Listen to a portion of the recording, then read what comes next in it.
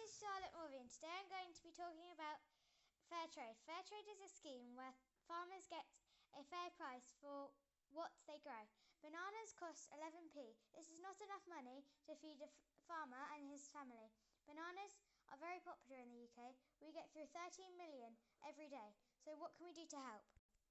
We could pay more at the supermarkets, and we could buy more bananas, which would make us healthier. We could also look for the fair trade stickers when we are shopping. Thanks for listening.